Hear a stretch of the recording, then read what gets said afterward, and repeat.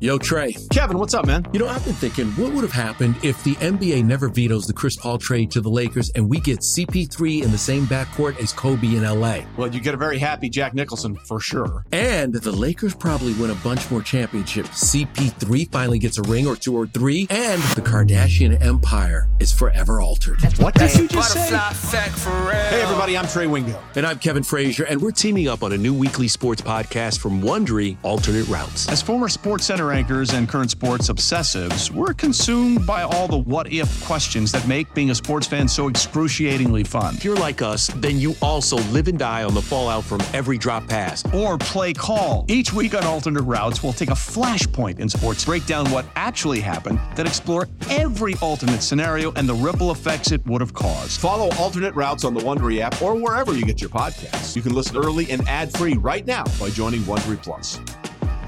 Passion, drive, and patience. What brings home the winning trophy is also what keeps your ride or die alive. eBay Motors has everything you need to maintain your vehicle and level it up to peak performance, from superchargers, roof racks, exhaust kits, LED headlights, and more. Whether you're into speed, power, or style, eBay Motors has got you covered. With over 122 million parts for your number one ride or die, you'll always find exactly what you're looking for. And with eBay Guaranteed Fit, your part is guaranteed to fit your ride every time or your money back. Because with eBay Motors, you're burning rubber, not cash. With all the parts you need at the prices you want, it's easy to turn your car into the MVP and bring home that win. Keep your ride or die alive at ebaymotors.com. Eligible items only. Exclusions apply. It's the Amazing Rico Brogna podcast with your host, Evan Roberts. Welcome to Rico Brogna, and ladies and gentlemen, before I say another word, I present to you the sounds of a toy that was sent to me a few months ago via Foco. Ladies and gentlemen, my Edwin Diaz toy.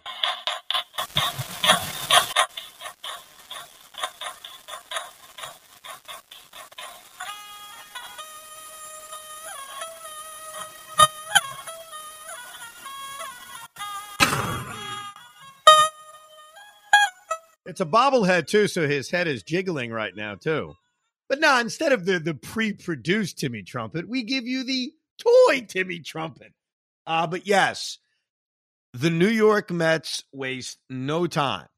They immediately re-signed Edwin Diaz, which basically confirmed my belief, confirmed your belief, confirmed everybody's belief. Because remember, we put it out on Twitter not that long ago, a couple days ago, saying, who are you most confident in the Mets re-signing? Not who do you want them to re-sign, none of that. Just who do you think is the most likeliest guy to be re-signed of the big three free agents, Jacob deGrom, Brandon Nimmo, and Edwin Diaz. And Edwin Diaz won in a landslide. It was like 80% of the vote. And the New York Mets took all the doubt away day one of free agency. It was basically day zero. I wouldn't even call it day one. It was day zero of free agency. They agreed to a contract that I think we pretty much expected. If you go back and listen to our Edwin Diaz free agent preview episode where we talked all about Diaz, his time here, his free agency, how to replace him, we pretty much said it's either going to be 5 or 6 years and it's going to break $100 million. I think my official guess was 5 years, 105. So I'll be off by a few $1 million because it's looking like it's going to be 5 years, 102. There'll be an opt-out after year 3. By the way, if Edwin Diaz opts out after year 3, that's awesome because that means he was amazing for 3 years. And Edwin Diaz would look at how good he had been over those 3 years and say, yeah, I could do better than that. I'll make more than $20 million. So I always laugh about opt-outs because I really think it's good for the team. If that guy is opting out, that means they were great. That means they did something that warrants them thinking, hey, let me opt out. I can make more money. So it's not a surprising contract. It's a record-breaking contract. You figured looking at Aroldis Chapman's old deal, looking at how good Diaz is, and also looking at the fact that there aren't a lot of great closers in baseball, this is what it was going to need to be.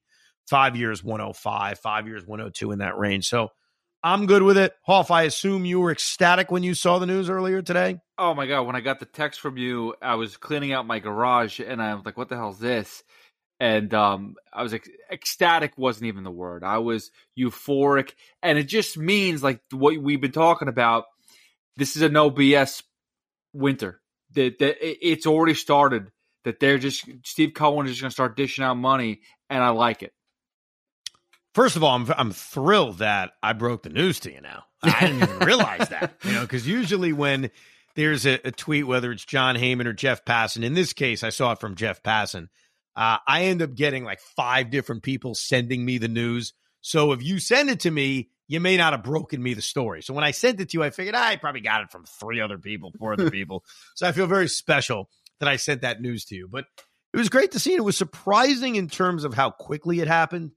Not surprising that the Mets re-signed him, obviously, but the fact that the World Series ended, I'd say 10 hours, and then boom, Edwin Diaz re-signs, I think shows you a couple things. Number one, what you said, the Mets aren't effing around. They clearly identified Diaz as one of their main priorities, and they made him the highest paid closer in the history of baseball.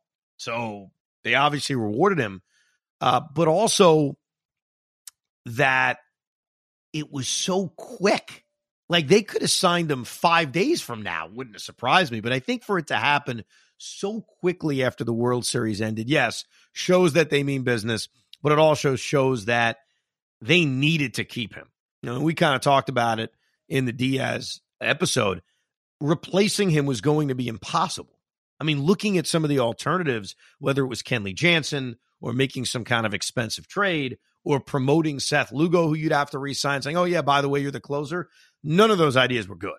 The best idea was Edwin Diaz. And look, there's no exact science to winning a world championship, obviously. I remember a couple years ago when the Dodgers won it in 2020, Kenley Jansen sucked. The Dodgers were getting saves from multiple different people. Julio Urias saved Game 6. Blake Trinan, I think, saved Game 5. So not every team that wins a World Series has a dominant closer. But if you look back at the last two, and certainly the one that just ended, how good was Ryan Presley? I mean, look what he did during the postseason. He saved 6 games.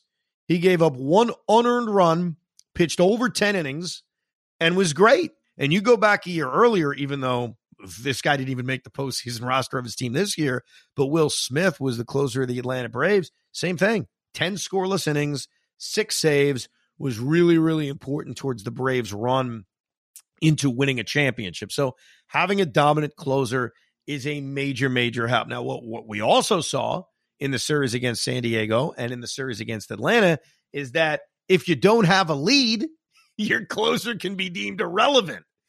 And so I get that. Look, we all understand that.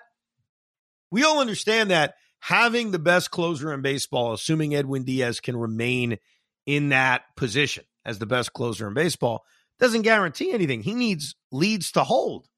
So, as we saw in the series against San Diego, when Buck Showalter's desperately bringing him into a game already trailing, you need to have a lead. You need to have many leads for that closer to be the difference maker that he was for a team that won 101 games. But it's also a really tough role, and it's very difficult to find the right guy for the job. And I even look at our own history as Met fans. John Franco was here for 14 years, and even though he drove us nuts, he was a great closer for this team, or at least a very good closer for this team. But you look at replacing John since his heyday. Think about how many different guys have had the job, have had some good years, but in the biggest of big moments failed for us. Think about all the closers since John Franco. Think of Armando Benitez. Think of Braden Looper. Think of Bobby Parnell. Even Billy Wagner, who they wouldn't trust to pitch in a tie game at home in Game 7 of the National League Championship Series. Frankie Rodriguez had his moments, but we have gone through so many freaking closers over the last 2 decades. And Edwin Diaz, miraculously, because it didn't start that great, didn't start amazingly well, Edwin Diaz has a chance to go down as maybe the greatest closer this franchise has ever had. He's here for 5 more years, and his story that he's written here has been odd in the fact that his first year here ended up being so horrible by the end. But 2020 was okay, 2021 was better, and obviously 2022 is dominant. So he's been here for 4 years. He signed for 5 more years, And now you hope that he's got many a lead to protect over the next 5 years. But I'm glad they did it. I'm glad they got it out of the way. I'm glad they took that part of the offseason's drama away, because building a bullpen is going to be a priority for Billy Epler. He doesn't have a lot of pieces already signed. So at least having your back-end guy and a guy who's shown he can be used in multiple different ways by Buck Showalter was very valuable, and I'm thrilled they got it done. With that said, my wife made a comment to me at the dinner table tonight that I need to repeat to all of you. She said, "You're not happy enough, Evan." I said, "Excuse me?" The Jets beat the Buffalo Bills in shocking fashion. The Mets signed Edwin Diaz. What do you mean? And she said, "Honey, when you came downstairs and heard about the Diaz news, do you remember what you told me?" And I said, "What did I tell you? Why don't you tell the audience of Rico Bronya what I told you that made you, my wife, think I'm not appreciative of the Mets bringing back Edwin Diaz, and then I'll let Pete Hoffman decide, and he can say if I'm appreciative or not." Presented by T-Mobile, the official wireless partner of Odyssey Sports. With an awesome network and great savings, there's never been a better time to join T-Mobile. Visit your neighborhood store to make the switch today. So apparently when I came downstairs to tell my wife and son the news that Diaz re-signed, I said this: "Hey guys, I wish it was Jacob deGrom, but Edwin Diaz re-signed for 5 years." And my son was like, "Yay!" And my wife's like, "Oh, that's great." And I responded by saying, "No, it's great. I'm really happy." But when I saw breaking news, Mets agreed a contract, I was really hoping it was going to be deGrom. So does that make me unappreciative, Pete? No, it doesn't make you unappreciative. It's just Diaz. I think we all knew that was going to happen. I still think that the deGrom is the big lingering, move that we need to see happen. Like, Mets fans don't want to see him go. I don't think we want to see him go. I think we're expecting him to leave. But again, I think that's the piece that's going to help really mold 2023 Mets, is if deGrom is on this team. So that's really that would be like I remember the quote from Paul Dottino back in the day when we was announcing a pregame Giants game, and whatever, nobody gives a crap. It's the fourth quarter, and they scored a touchdown, but you hear Paul Dottino down the line, "We're back in the game, baby." That's what I would feel if deGrom signed with the Mets today. We're back in it. Diaz is great, but deGrom would be that much better. Yeah. I want deGrom back for two reasons. I want him back because, A, we're back in the game. You've got the two-headed monster, and you hope that Scherzer and deGrom are more effective this time around in the biggest game possible. But to me, it's deeper than that. He's Jacob deGrom, and I can't see him in another uniform. It will bother me to no end. And, Mark Canha makes these comments recently, which caused Met fans to think, "Oh, wow, something's going on with Jake," where Mark Canha said, "I spoke to Jake. Jake loves it here. Jake wants to stay." And all of a sudden, there's this momentum from Zach Wheeler's comments to Noah Syndergaard's comments to now Mark Canha's comments that Jake loves it here. That everything we had heard prior to that, maybe it's not true. Look, I'll be perfectly honest. I have no idea what Jacob deGrom wants. I'm not going to overreact to Mark Canha's comments, nor am I going to overreact to the idea that his wife and family doesn't like it here. Because the truth is, none of us know. I have no idea. But what scares me is the idea that the Mets would be outbid for Jacob deGrom. I can't live with that one. That will piss me off to no end. And I may be in the minority, and you and I may be in the minority. Because I think there'd be a lot of Met fans who say, "Look, we needed Diaz more. We signed this guy. We got that guy. He's always hurt. Let him go to Texas. We'll replace him with this or that." And it's deeper than that. He is a future Hall of Famer who should wear a Met hat and spend his entire career with one team. So I wouldn't want to be outbid on that guy. And I've said this about Aaron Judge. I know it's different, but it's the same. I can't let a legendary guy on my team leave because someone else offered him more money. He wants to leave because he wants to play somewhere else. Fine, you tip your hat, you move on. But I can't live in a world in which the Rangers offer deGrom more money or more years. And I know I'm going to hear some Met fans say, "But the Mets made a smart decision. They made a prudent decision." Sometimes I don't want to be prudent. Sometimes I don't want to be smart. So I guess my wife's right. as happy as I am that Edwin Diaz is back, look, I'm playing the trumpets with my figurine. I'm glad that he's back. I was hoping that the tweet would have said something different, which is Jacob deGrom and the Mets agree on a brand new contract. So she's right. I'm wrong. I'm not appreciative enough. But just to caveat the whole situation, if the Mets or the Yankees, with their respective top free agent, deGrom or Judge, are saying, I'm going to outbid everybody for this one player, but that's basically what I'm doing, you can't have that. You can't have deGrom be the last guy that a big name they sign, and that's it. I don't think the Mets would do that. See, if people, I think their mind frame is Jacob deGrom, if they spend $50 million a year on a guy, that's it. They're out of the running on everybody else. I don't see that being the case. I do see that with the Yankees with Judge. I do see that. I don't see that with Cohen. I just don't.